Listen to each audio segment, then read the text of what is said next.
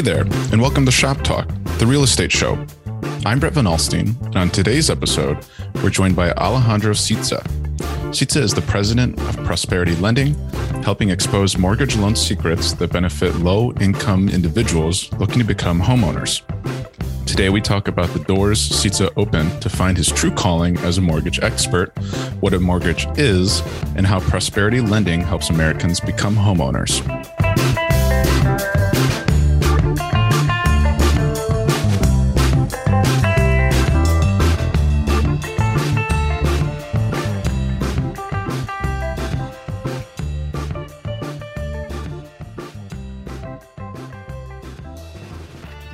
Alejandro, thank you so much for taking the time and joining me on the podcast today.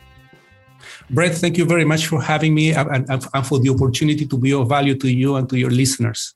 Well, thank you very much. We appreciate that. I'm sure that you will. So can you give us a quick overview of who you are and how you got started in real estate and then the mortgage industry?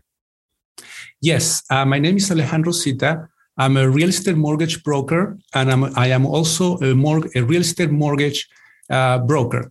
And I started in this business back in 2005. I was coming from a marketing background. I used to have a marketing company with a business partner, and we used to sell through infomercials. So I was coming from the infomercial background, those commercials on TV like Ron Popeil. Sure. Buy now, but wait, there is more. That was sort of my background. And I came into the real estate because one of my infomercial clients approached me one day and he said, Alejandro, would you like to come to a financial seminar? And because since the age of 7 or 6, I've always been interested in finance, I thought, this is an opportunity. Why not? And Sure. This is how I started in real estate. Wow. It's that old adage of, when you're presented new doors, you just kind of have to open them up and see what's on the other side. Yeah, and it came at the right time because at that time I was looking for something else. And I thought, well, this could be an opportunity. Yeah, of course. Well, look at you today. And I'm sure that you were pretty happy that you ended up going to that seminar.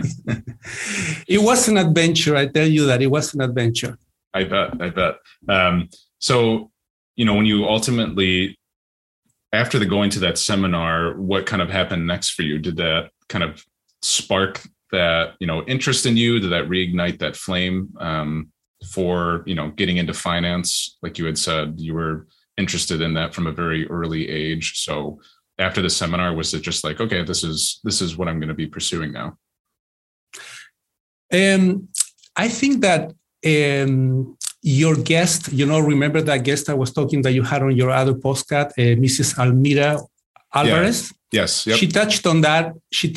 And I tend to agree with her that sometimes you're doing or you're following a path that you don't know exactly where it's going to actually lead you to. Yes. At the time, I was looking for another opportunity, for another area. I thought that finance suited me because I liked that area. Mm-hmm. And I started to do loans. That was basically what the seminar was about. The seminar was about how to use money in the most effective way and how to build reserves and how to build a financial future for you. Okay. It was a seminar that had to do with the World Financial Group. I don't know if you ever heard of that. Mm-hmm. It's not necessarily related to real estate. It's related to life insurance, how to use life insurance as a vehicle in order to build wealth. But I thought it was very intriguing. Everything that they were saying was very intriguing. Sure. It sounds like that, yeah. So when you kind of got started into this field, did it come naturally to you, or did you find that you kind of had to put a lot of work into it to, educate yourself and fully immerse yourself into it? It came naturally to me, but what I was not aware at the time is that the degree of education and Sure. of effort and training that I would have to go through. Okay. My first job, I went to work for a broker and to do loans. Mm. And then the broker said, in order to do loans, you need to get a real estate license. Mm. At the time, I didn't know that in this state, in Southern California, mm-hmm. there are like 4 pathways to get licensed to do loans. Okay. So when he said, you need to get your real estate license in order to do loans, I assumed that that's what I needed to do. Right. And that's what I did. I studied, I bought the course. I remember my first day in real estate class. I did not understand a single thing. It was a weekend. No, it was a weekend course, Friday, Saturday, or Sunday. After I went Friday to the course, I came back. I had to drive like an hour and a half because the course was really far away. Jeez. At the time, I was with my girlfriend, and she said, "How did it go?" And I said, I don't think I'm cut out for this business. I could not understand a single thing of what the guy said. That was the truth. Oh, I'm sure. Yeah, that must have been pretty overwhelming just to kind of go there. Yeah. Not only, you drove such a long time, and then you get there and you're like, wait, this is completely over my head. It's completely over my head. By Sunday night, she says, "Well, how does it seem to you now?" I said, they are offering that you can redo this for $50. I'm going to take it because really, I don't think I'm cut out for this business. Well, at least you go ahead. Sorry. So I paid the $50. I went again. And by the time that I did it again, I thought, I think I can do this. Yeah, that's what it just shows that, when you're persistent and you stay committed to something, it'll pay off. Right. And one thing that I would like to say that I made add value to your listeners is this. There is one thing that the instructor said that to this day I always use and I always do. Okay. He said, whenever you do a loan, whenever you get into a real estate transaction, the first thing you do is run a title profile or a title report. Yes. At the time, I really did not understand what he meant. Sure. But after doing this for like 17 or more years, now I know that he was completely right. And now, even today, before I touch anything, the first thing I do, I log into the title company and I run a title profile. Sure. Yeah. And that makes sense. You kind of want to see what the history is for that property and if there's any sort of clouded titles that come with that. Correct.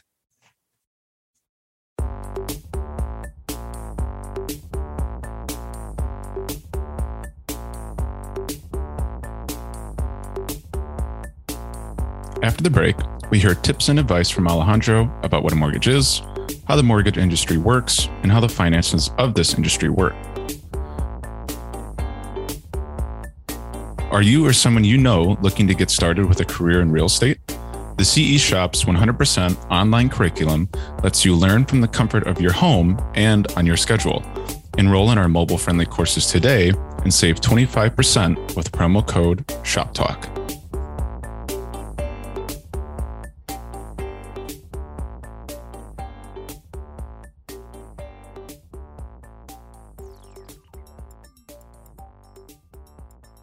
I'd like to dive a little bit more into the mortgage end of it. I think that will provide maybe the most education for our listeners, just based off your expertise in that field. So to start off, can you just tell us a little bit more, what a mortgage is, how do they work, where does this money come from? And when someone ends up paying their mortgage off, like what happens after that? That is a very interesting topic. I'll try to answer it as succinctly as I can. Yeah, there's kind of three parts to that. So yes. So one misunderstanding that a lot of borrowers have and people have in general is they think that because they have a good credit or a bad credit, they will be able or not able to obtain a mortgage. But that's not entirely true. A mortgage is basically a financial instrument that is leveraging on your stream of income, on your stream of cash flow. So basically what you're saying to the lender is, this is my stream of income, this is my stream of cash flow, and I want to leverage that, and I want you to give me a loan. So 90% of the loan is showing what your cash flow is, what your stream of income is, and there is a bunch of rules that the lender would follow, and that is basically what you are putting up front or what you are leveraging is your stream of income. So that tells you right away that if you don't have cash flow or you don't have a stream of income, you will not qualify for a loan, even if your score is 800. And even if you're going to buy a house with 99.9% down payment and you only want to borrow 0.1%. So the most important thing is cash flow, to have cash flow. And today they want you to have cash flow for at least 2 years. That's the number one thing. Okay, that's good to know. After that, the second thing that the lender looks is your credit report. But they don't look at your credit report to actually approve you or deny you. They look at your credit score to price it. because the way that loans are granted is on a risk model. I don't particularly agree with the risk model. And there is another organization in the United States called NACA, N-A-C-A, which makes loans not based on risk model, but 99% of the loans that you're going to see are based on that model. So they look at your credit score to actually price it. The credit score will determine whether you pay 3%, 3.5%, 4 or 5, or if it's too low, then you will not qualify for a particular mortgage product. And then the last thing that lenders look at is the actual collateral, in this case, the property that you're going to buy. And I see this all the time. People come to me and I say, look, my house is almost paid off. Half of it paid off. I have a lot of equity. How come I cannot get a loan? Mm-hmm. And the answer is, it's because the collateral is just one of the three elements, and it's actually the least important one. The most important one is your stream of income, then your credit score, and then the quality of the collateral and the amount of equity that you have on the collateral. Now, there are hundreds of loan programs, and there are different criteria. And if all you have is equity, then you can get another type of loan called a quote-unquote hard money loan, which is a completely different style of loan. They only look at the equity that you have, but that is another world of lending. In the traditional world of lending, it's stream of income, credit score, and collateral. Okay. I don't know if that answers your question. No, that does help. And there is one more thing that I would like to add, which is very interesting, which I was shocked when I found out, is in many cases, the money for your loan materializes into existence when you sign the note. Okay. Because this is what happens. There is such a thing called as the secondary market. Secondary market is when, let's say you sign a loan and you say, I promise to pay, I'm going to pay this, and you comply with the rules. They looked at your credit, everything is fine. You sign on the dotted line, and now this piece of paper is worth, let's say, $200,000, which is the loan that you asked. Now, this piece of paper that says that you're going to pay $200,000, it's not real money. It's just a commitment. It's a piece of paper that you said, for so many years, I, Brett Alvastin or Alejandro Sita, promised to pay blah. So they take this piece of paper and they go and they sell it in the international market, or they bundle it up with other pieces of paper, and then they create a financial instrument, and then they sell it to someone else. So someone else is buying your promise to pay. They're not really buying any money. They're buying a promise to pay. And then that's how you get more money, and that's how the mortgage business works. And this is when you get Fannie Mae, Freddie Mac, and I don't want to go more into that if you don't want me to, but there is a whole universe that happens after you sign on the dotted line. Sure. No, I mean, we can certainly dive into that, just because, again, I'm sure that most people don't even know about that side of the mortgage business. So, you have the primary mortgages, and then those are sold into the secondary mortgage market, correct? Am I following that correctly? Yes. Okay. And then, you had mentioned Freddie Mac and Fannie Mae? Fannie Mae is the Federal Home Loan Corporations, I believe. Right. And then this is what happened. This is very interesting. Previous to the Great Recession of 1929, if you wanted to buy a house, you would put a large down payment, and then you got a small loan for 5 to 7 years.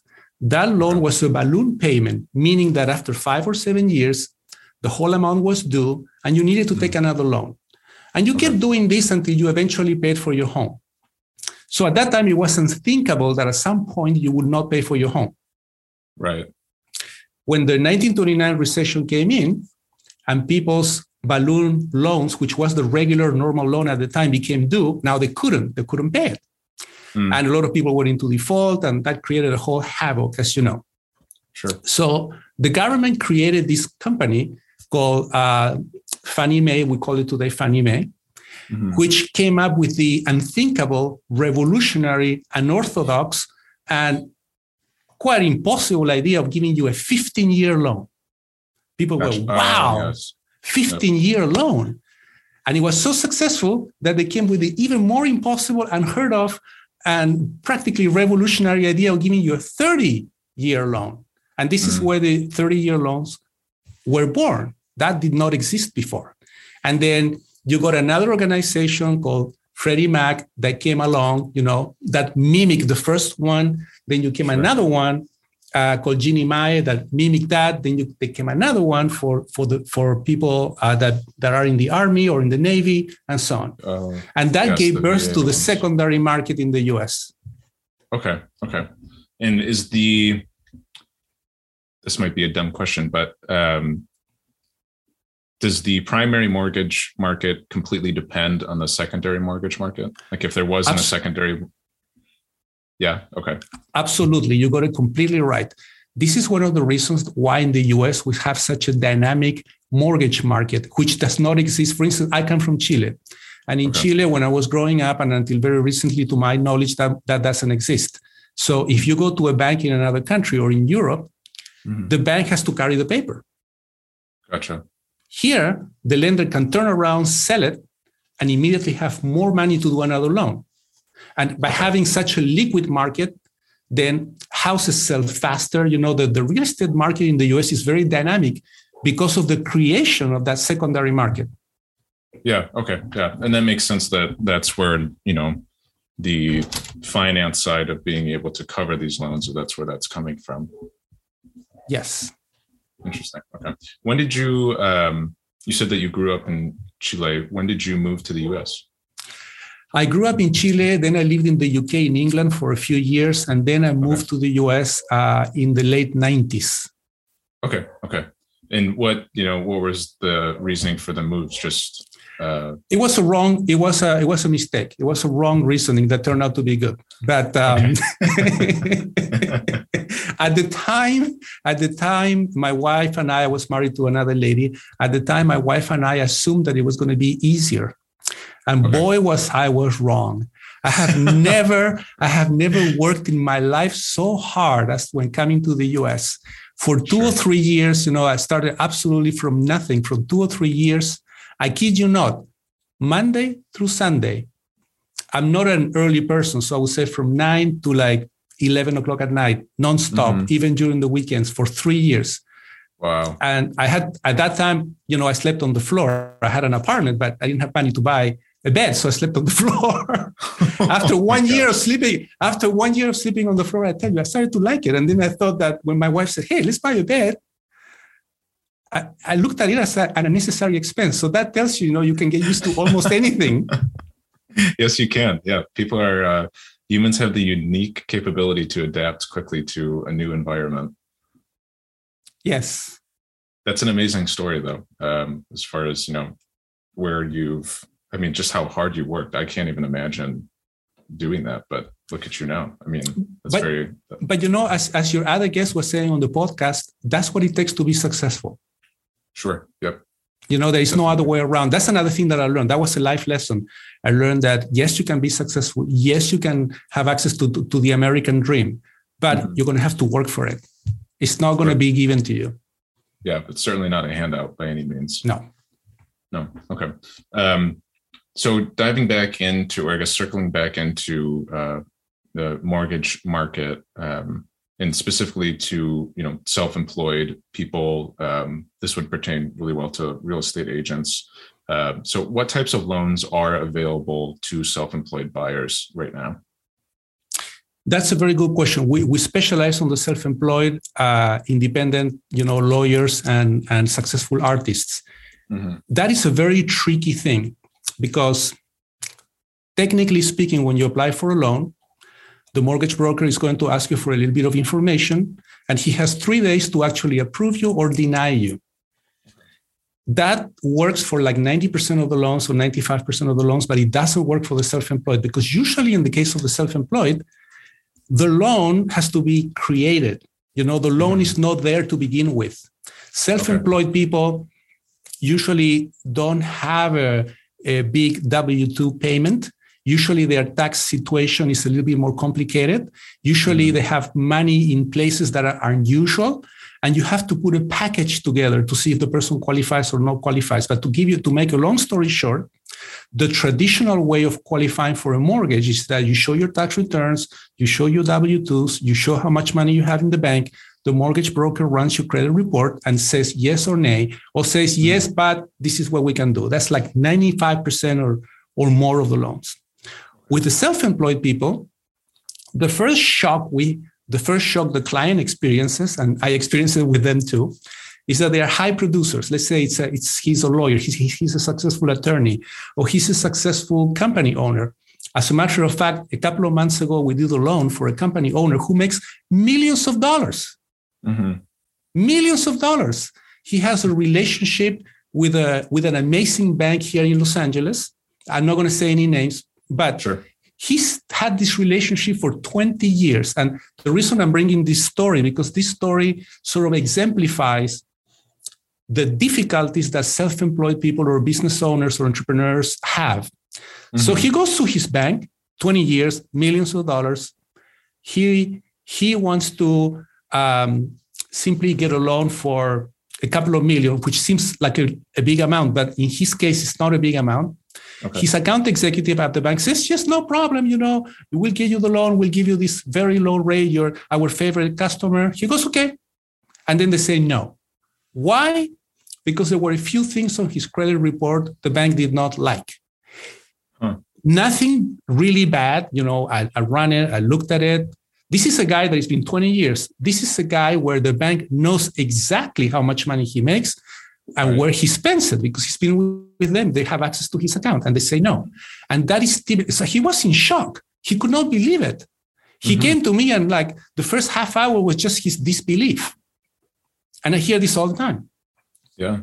So what we do is this. In his case, he even had the tax returns to back up his level of income, because a lot of self-employed people take a lot of deductions. And when they take those deductions, his income on the tax return appears to be very small, and therefore they do not qualify. Okay. In addition to that, to answer your question directly, and I'm sorry that I took that tangent. No, that's okay. To answer your question, in addition to the traditional tax return method, we use like 7 additional methods to qualify a person for a loan. One of those methods is to look at his bank statements, to look at the income. So we look at all of the deposits and we see how much is his income. Another method is to have his accountant prepare a profit and loss of the business, and we would use the profit and loss to qualify him. Another method is that if the person has a lot of money already in assets or in his account, we can qualify them that way. About a year ago, or a little bit less than a year ago, there was this very successful artist. He does rap music, and other things. Mm-hmm. He wanted to buy a high-end townhouse for about $1.4 million. He had like 3 times of that amount in his account already there, and he could not qualify. Can you imagine that? I think, if I was on there, and I'd be very frustrated. Yeah, very frustrated, because remember, lenders lend on your stream of income. So even if you have a pile of money on the side, but you cannot show a stream of income, then you're not in their universe. You're not credit worthy. Sure. Okay. And I'll tell you very quickly, another little story. I remember many years ago, I went to another big bank. Mm-hmm. Not even for me, for my mom. She wanted to increase her credit card limit. We were talking to the account executive, and he started to brag about his credit score, how good it was, and we just listened, Mm-hmm. And then he said, and you know what? I have credit for $50,000, and my credit card balance was $50,000. This is years ago. So I figured this person probably doesn't make $50,000 a year and have $50,000 in debt. But he's considered credit worthy, and he has a high credit score. Compare that. Why? Because he fits in the boxes. Gotcha. Compare that to the entrepreneur that makes millions of dollars, but cannot qualify for a $50,000 line of credit. You see the. Yes. Yeah. And for years and years and years, and rack my brain to understand why the system was like that, until I finally understood it. In the old days, the days that I was growing up, you used to go to a bank. You used to talk to a fellow. That fellow knew everything about you. This is what happened to me. He knew how much money you made, where you worked. He knew your family. And it happened to me. You could go and say, you know what? I'm really short this month. Can you give me a loan for blah?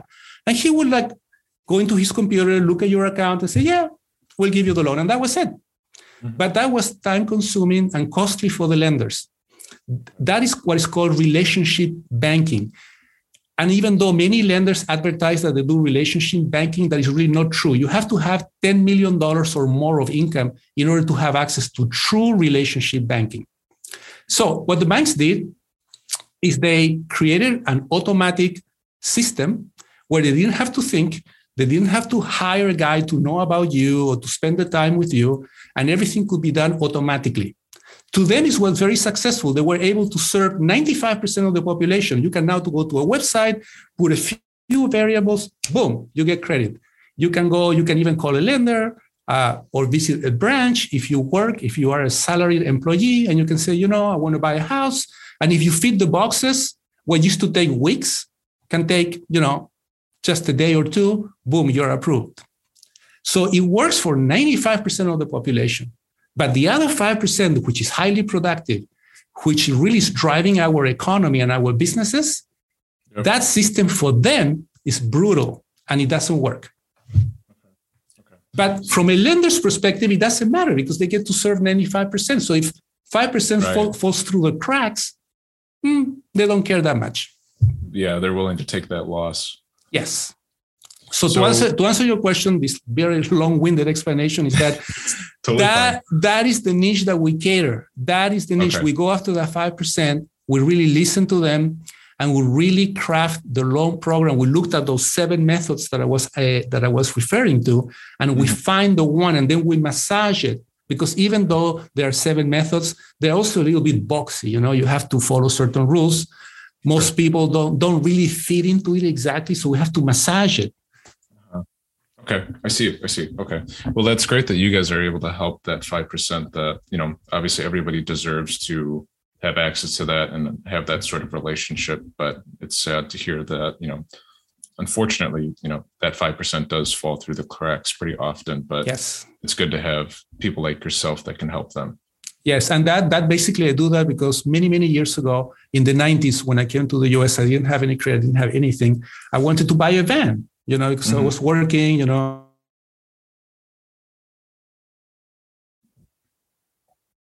luxury vehicle or anything. And I couldn't buy a van.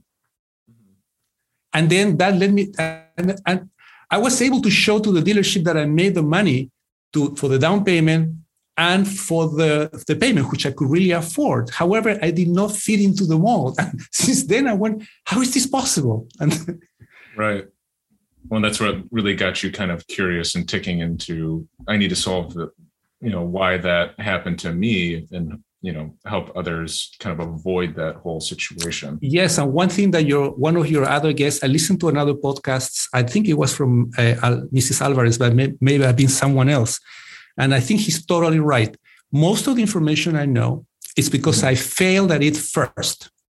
Yes. Yep. I had to pay the failure price in order to really, really, really know it. Yes, I did courses, and yes, I took exams and so on. But in addition to that, you really have to go out there. If you're like a brand new real estate agent or broker or mortgage broker, there is no way that you cannot avoid failure. And then my recommendation, like your other guests have always said, embrace it.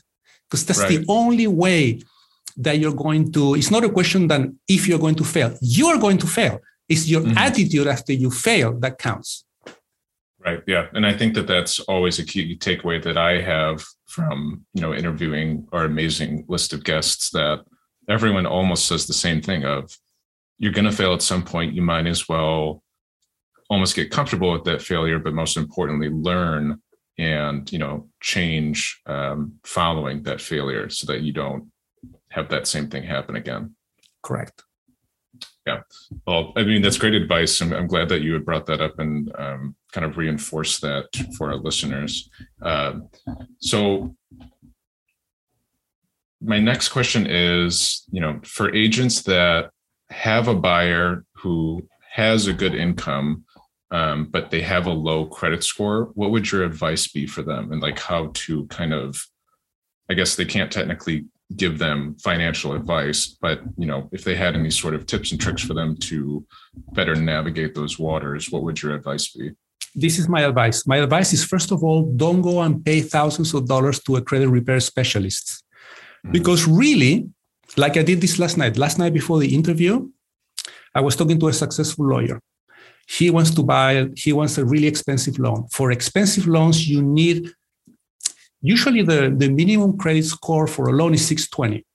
But in his case, he needed 680 or more, simply because when you get into the millions, those loans become so expensive if you don't have 680 or more. Okay. So I spent $64, and his case was complicated, into a set of tools that are available not just to me, to anyone that can run a credit report, to find out what he needed to do in order to increase his score. Okay. I know people that charge $4,000 for not even giving them that kind of advice. So my first advice to the agents is, if your client is going to, don't allow your client, don't recommend that your client goes and pays thousands and thousands of dollars, because at most with $100, you can figure out what he needs to do. Okay. And from, I guess, let's use the example from last night. Obviously, you don't have to give details, names, or anything like that. But after you had ran that report, what was the general advice of how to up the credit score? In his case, he needed to pay down some of the loans that he had. Okay. But because he's successful, he can. Right. He needed to do that, and then he needed to call one of the credit card companies. Apparently, there was a mistake, and one of his loans was reported late once. Okay. So he explained to me that he had already called him in the past, and they had apologized. It was a genuine mistake, but they did not remove it from the report. So I said, call them again and ask them if they would remove the mistake from the report. Just those two things are going to change his picture dramatically. Okay. And would you say, from your experience, when you've had other cases like that, is there kind of one or two factors that usually come up to increase someone's credit score, or is it pretty varied across the board?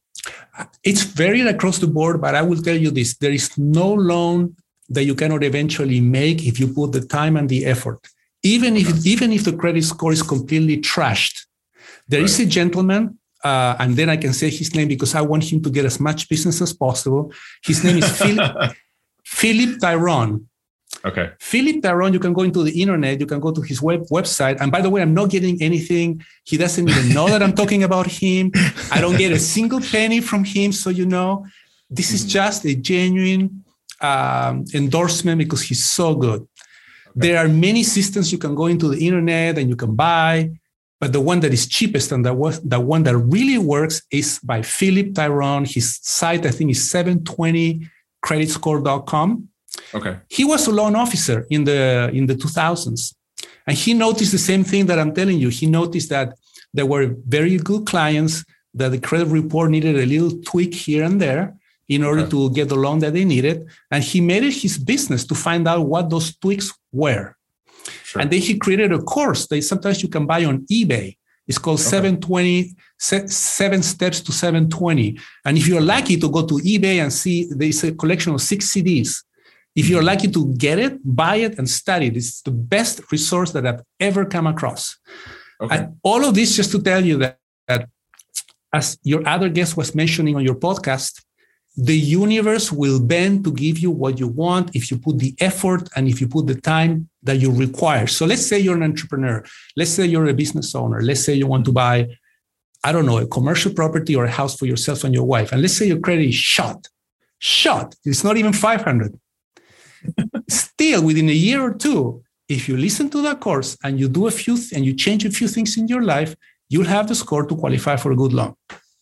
Okay. So my point of view is that it's not that the person doesn't qualify. It's that maybe it doesn't qualify now.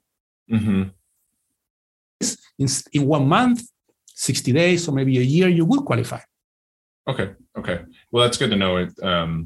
It's certainly something that agents out there can help reassure buyers that are concerned about their low credit score, is that, it's not something that's going to stick with you for life if you make the right changes to, increase it. Correct. And as an agent, I would say, don't take it personal. You can see when the client wants to work with you. Right. Most clients, I would say 90% of the clients want to work with you and will follow your advice. You just have to be open to the little 10% that are going to make your life miserable. It's better to politely decline to work with them. Same with the loans, huh? It's better politely to decline to work with them rather than to make your life miserable, and because they're going to fight against themselves. So even though you're trying to help them, you're trying to provide the tools, they're sabotaging themselves. And by that token, they're sabotaging you. Right. Yeah, that does tend to impact you and your business, and it just kind of is that unnecessary and unwanted stress that you just don't need. Correct. Okay. So for those that are trying to, find a mortgage broker or someone to provide them a loan, how should someone, approach that so that they can find, a good mortgage broker and kind of avoid, the bad ones? What should they look for? I will answer your question, but I would preface it by saying that I don't believe that there are bad mortgage brokers. I believe that there are mortgage brokers that don't want to put the time into it. Okay. Because if you put the time into it to really listen, and if you put the time into really finding out what is going on, you can make the loan. Maybe not right now, but in 30 days, in 60 days, you can. So I would say, this sounds counterintuitive, but mortgages and real estate is not a numbers game, in the sense that it's not the numbers that matter. It's not, well, this guy said that he could give me a 4%. If you can give me 3.8, I'll take your loan. Even though the law and the press and everything you read on the internet makes it that way, it's not really that way. It's a people's business. So my advice would be, talk to at least 3 mortgage brokers or more and see if there is connection. See if the person is willing to spend the time, because really, to do a self-employed or entrepreneur or artist loan, the mortgage broker is going to have to listen maybe a couple of hours, maybe more, to your story. See who is willing to do that, who has good communication, who is not speaking to you in acronyms that you cannot understand. They're flaunting all these, I don't want to say them, but lending is full of acronyms. Many of them, I don't understand them myself. I have to go to the internet. What did he say? What did he do? Somebody who has the patience to listen to you, who doesn't bombard you with acronyms and is willing to help. That is the guy that you want to go with, not the guy that is going to give you 0.001% less, or in my opinion, in my humble opinion. Sure. Well, and that makes sense. You want someone who, like you had just said, is going to take the time to work with you, understand what your needs are, and you're not just kind of playing the number game where if you went with someone who's not going to spend that time, you really are just another number, in their system.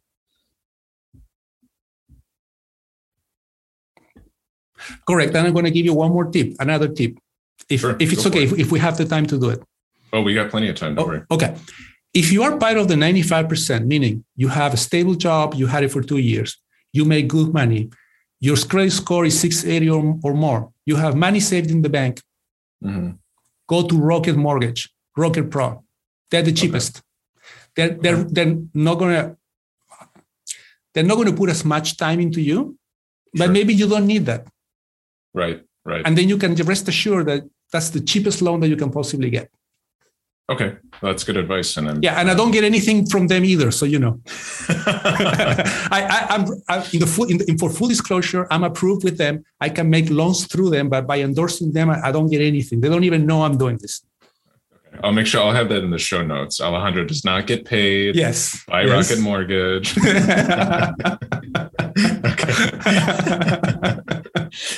So we've talked about, your kind of what your views are about different aspects of the mortgage market, mortgage education. You've enlightened us, I think, on a lot of those aspects. Can you tell us more about, your actual business and what you do for people? Yes.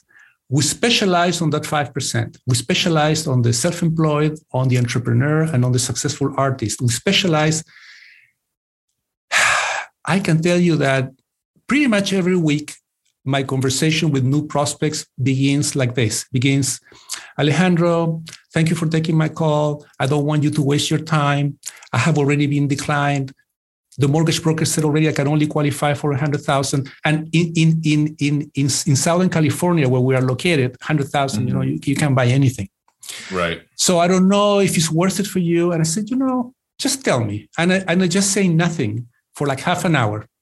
And as they talk to me, I go, but this person qualifies, but What about this? What about that? By the time they're done, I go, send me this, and this. I mean, my approach is minimalist. I always ask, when I listen to the person, I believe everything they say at face value. I don't, If they say that they make $1 million, I believe it. If they say they make whatever, I believe it. And then I only ask for 2 or 3 things just to confirm my own mental theory that I'm building as I'm listening to them to see if they qualify.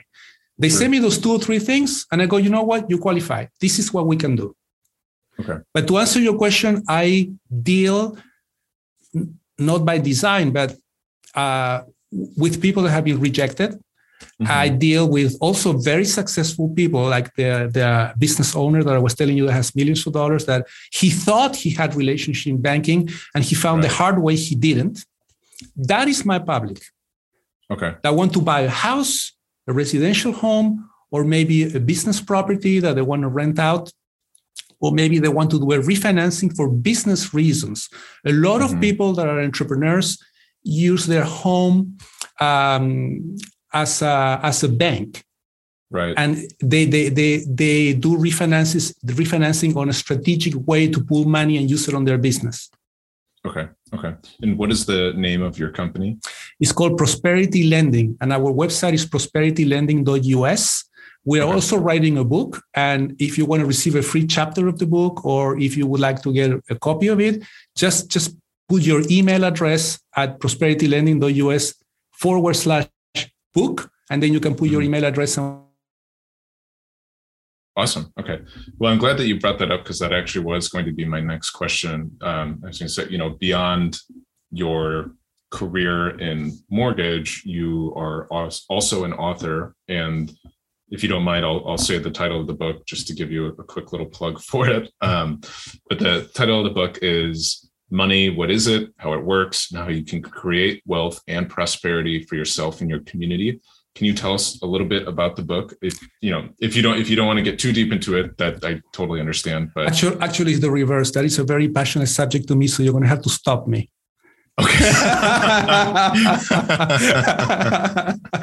Okay. Well, we can just leave that as a little teaser. Yeah. But I'll tell you very quickly this. I was always fascinated by money. Unfortunately for me, not for the acquisition of money, but what it is. Sure. I was born in Chile. Chile went through an upheaval in the 70s where the money basically lost all its value, and then it regained its value. And that always shocked me. And I thought, well, why is this? What's behind this thing called money? And I've made it my pastime, my hobby for the last 40 years to read as much as I can, to find out as much as I can of where this money comes from. Like what I was telling you now, that you sign this piece of paper, and all of a sudden this piece of paper is worth $200,000 or whatever the amount of the mortgage is. Isn't that fascinating? That money doesn't exist. That money was created out of thin air by you, a good guy, just signing, I will pay this amount of money in so and so and so many years. Right. So what the book is this. Usually when you buy a book about money, it's some guy that is successful that is telling you a system of how to make it. That's like most books out there. Or they have these academic books that you can hardly read them or understand anything. I had one of those books and I sent it to my wife. My wife says, "Can I read this?" I said, "Of course." She couldn't get past the first page. And she says, "What is this? What is this? What is this?" And to me, it seems simple, but I said, you know what? This book was written by an academic. So you have the academic books, or you have I'm going to call them quick rich, although they're not all like that. Quick rich, get quick rich books. But there is nothing that tells you what the thing is. And now in the times that we're living very terrible times where like in Canada, as you know, if you have money in the bank, just by a mere suspicion that you did something wrong, even if you didn't do anything, boom, your money vanishes.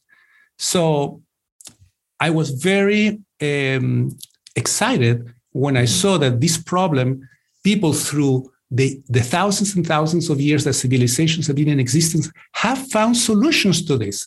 And there are towns in England and in other places, and with this I'm finishing, that have created their own money and they are completely independent. So all of these things prompted me to say, you know what?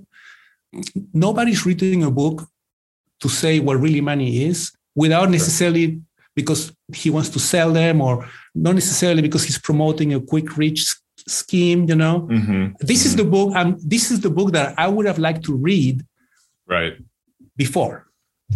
Yeah. Well, I mean, and that's a great motivating factor you've read so much literature about money, trying to get a better grasp of it. And the whole time you're thinking, well, why is there not a book in this style that I think would be more helpful? And then you just went up and did it and you wrote it. Yeah. And one more thing is I'm using my wife to proofread it. She's like proofreading and everything, because if she can understand it, when you are into this for so many years, you forget. You take a few things for granted. So you lose the perspective. So that's why I'm having her actually write some of the passages and read it to make sure that if she can understand it, everyone will be able to. Well, yeah. And I think that that's a good idea, because when you write it from the perspective of an expert like yourself, there might be, just industry jargon or the acronyms that you had mentioned earlier that can kind of trip people up and confuse them if they're coming from, an outside perspective that has never really delved into that topic before. Correct. So I've got to ask, and when you brought up money, that could have been a whole different wormhole that we go down in this episode, but I won't go there. But when we talk about mortgage, and especially in 2022, that's kind of a hot topic as far as it comes to the rates. What is your prediction for 2022 as far as mortgage rates go, and what sort of impact that'll have? I'll tell you. And then let me make a disclaimer that, again, I'm not receiving any compensation of any kind whatsoever. I just want to give information to the audience. There is a hedge fund manager by the name of Martin Armstrong.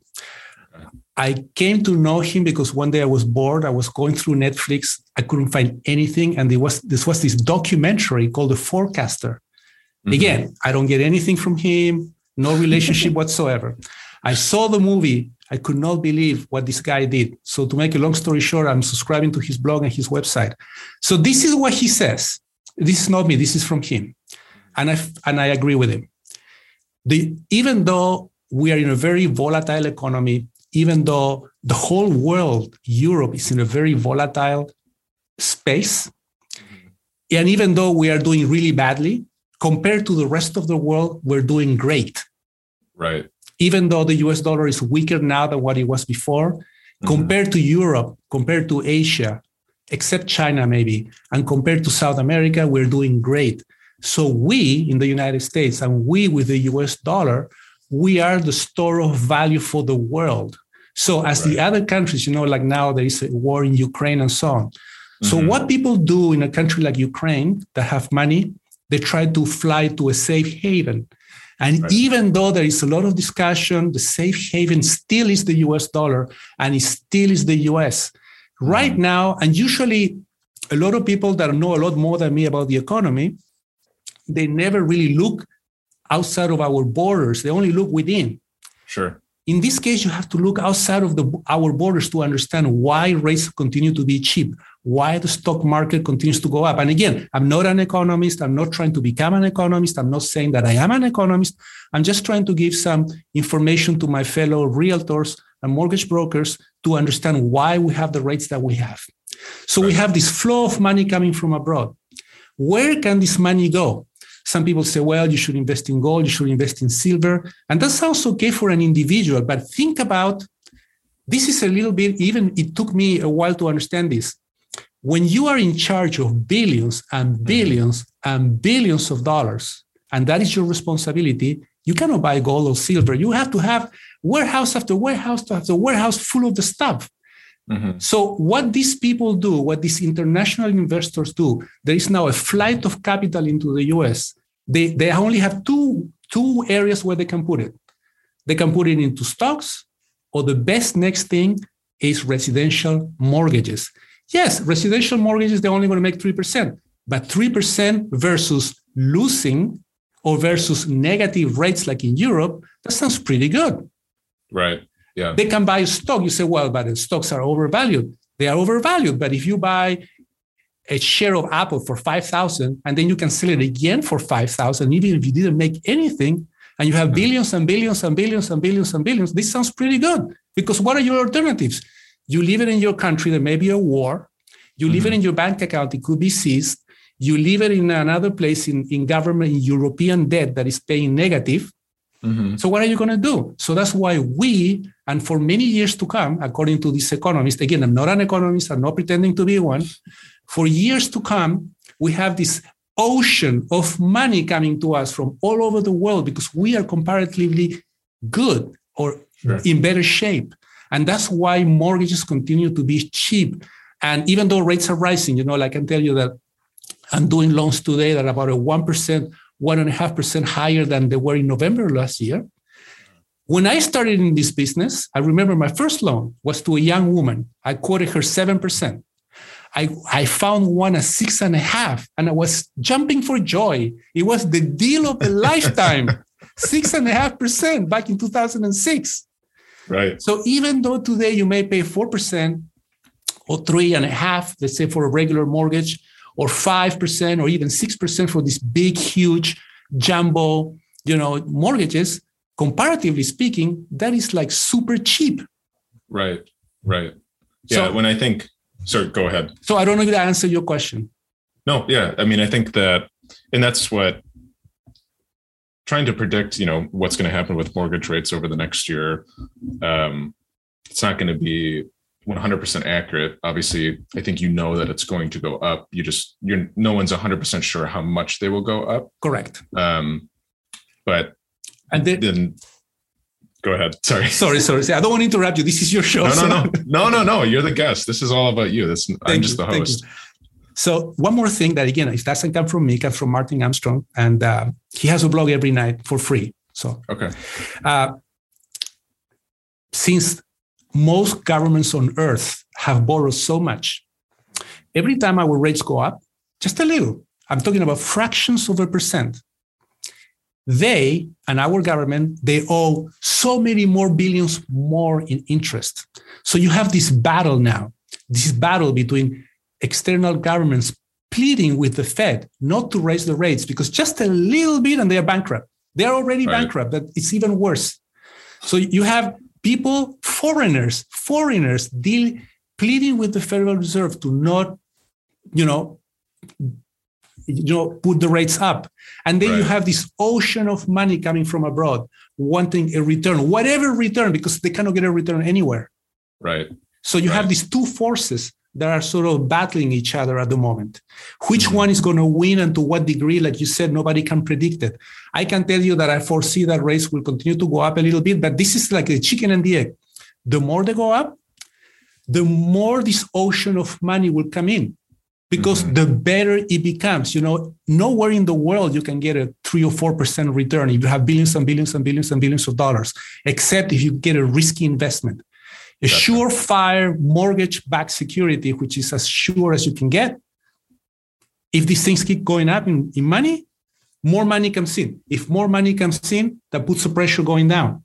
Right. Yeah, and it'll be interesting. I'm glad that you touched on the federal rates. It'll be interesting where those go.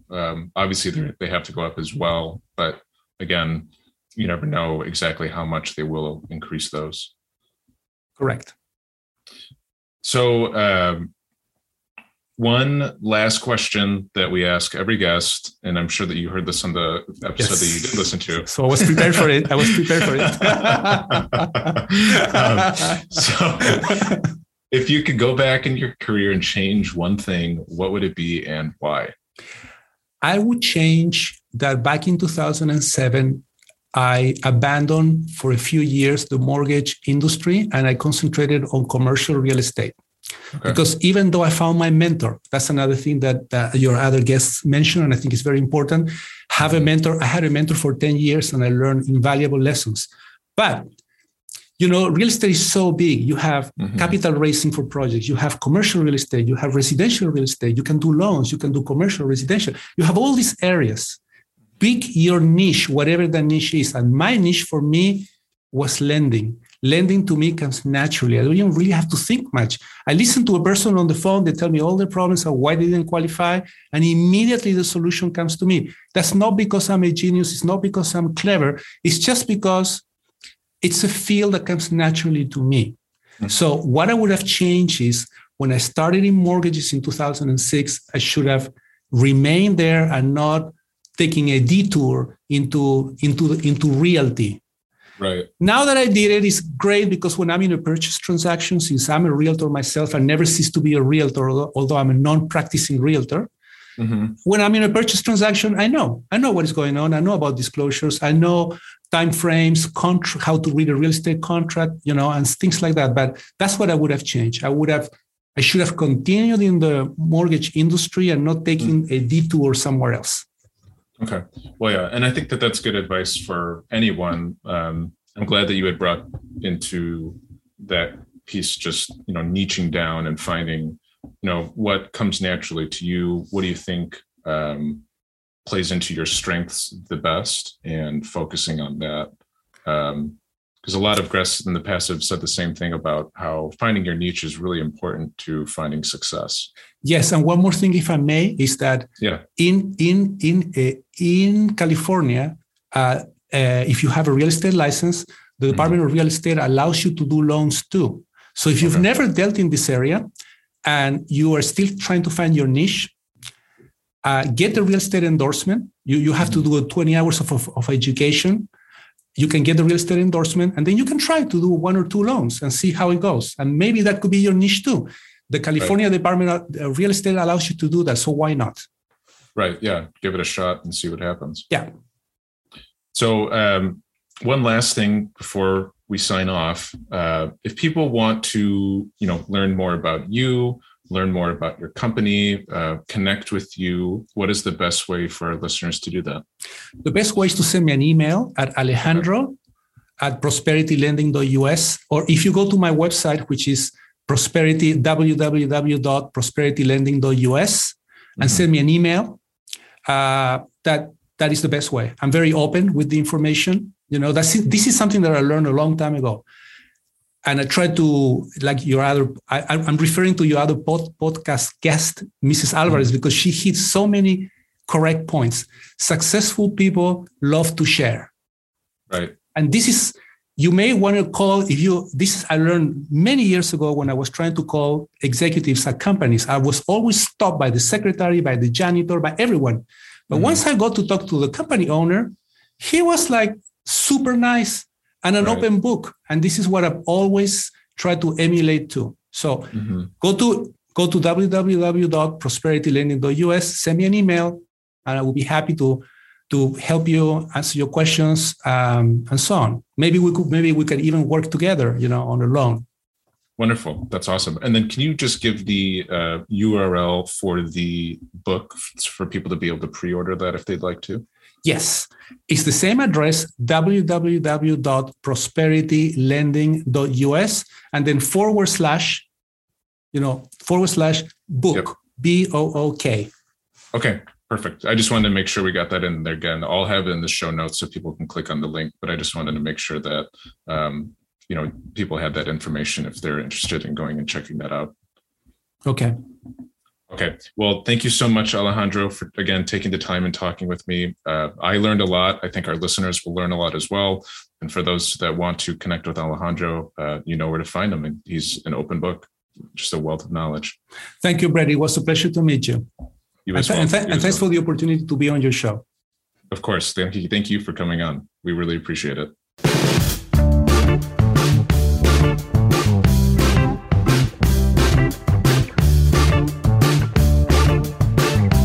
That's it for this episode. Thanks for listening.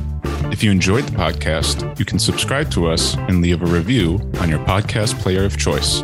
Shop Talk is a production of the CE Shop.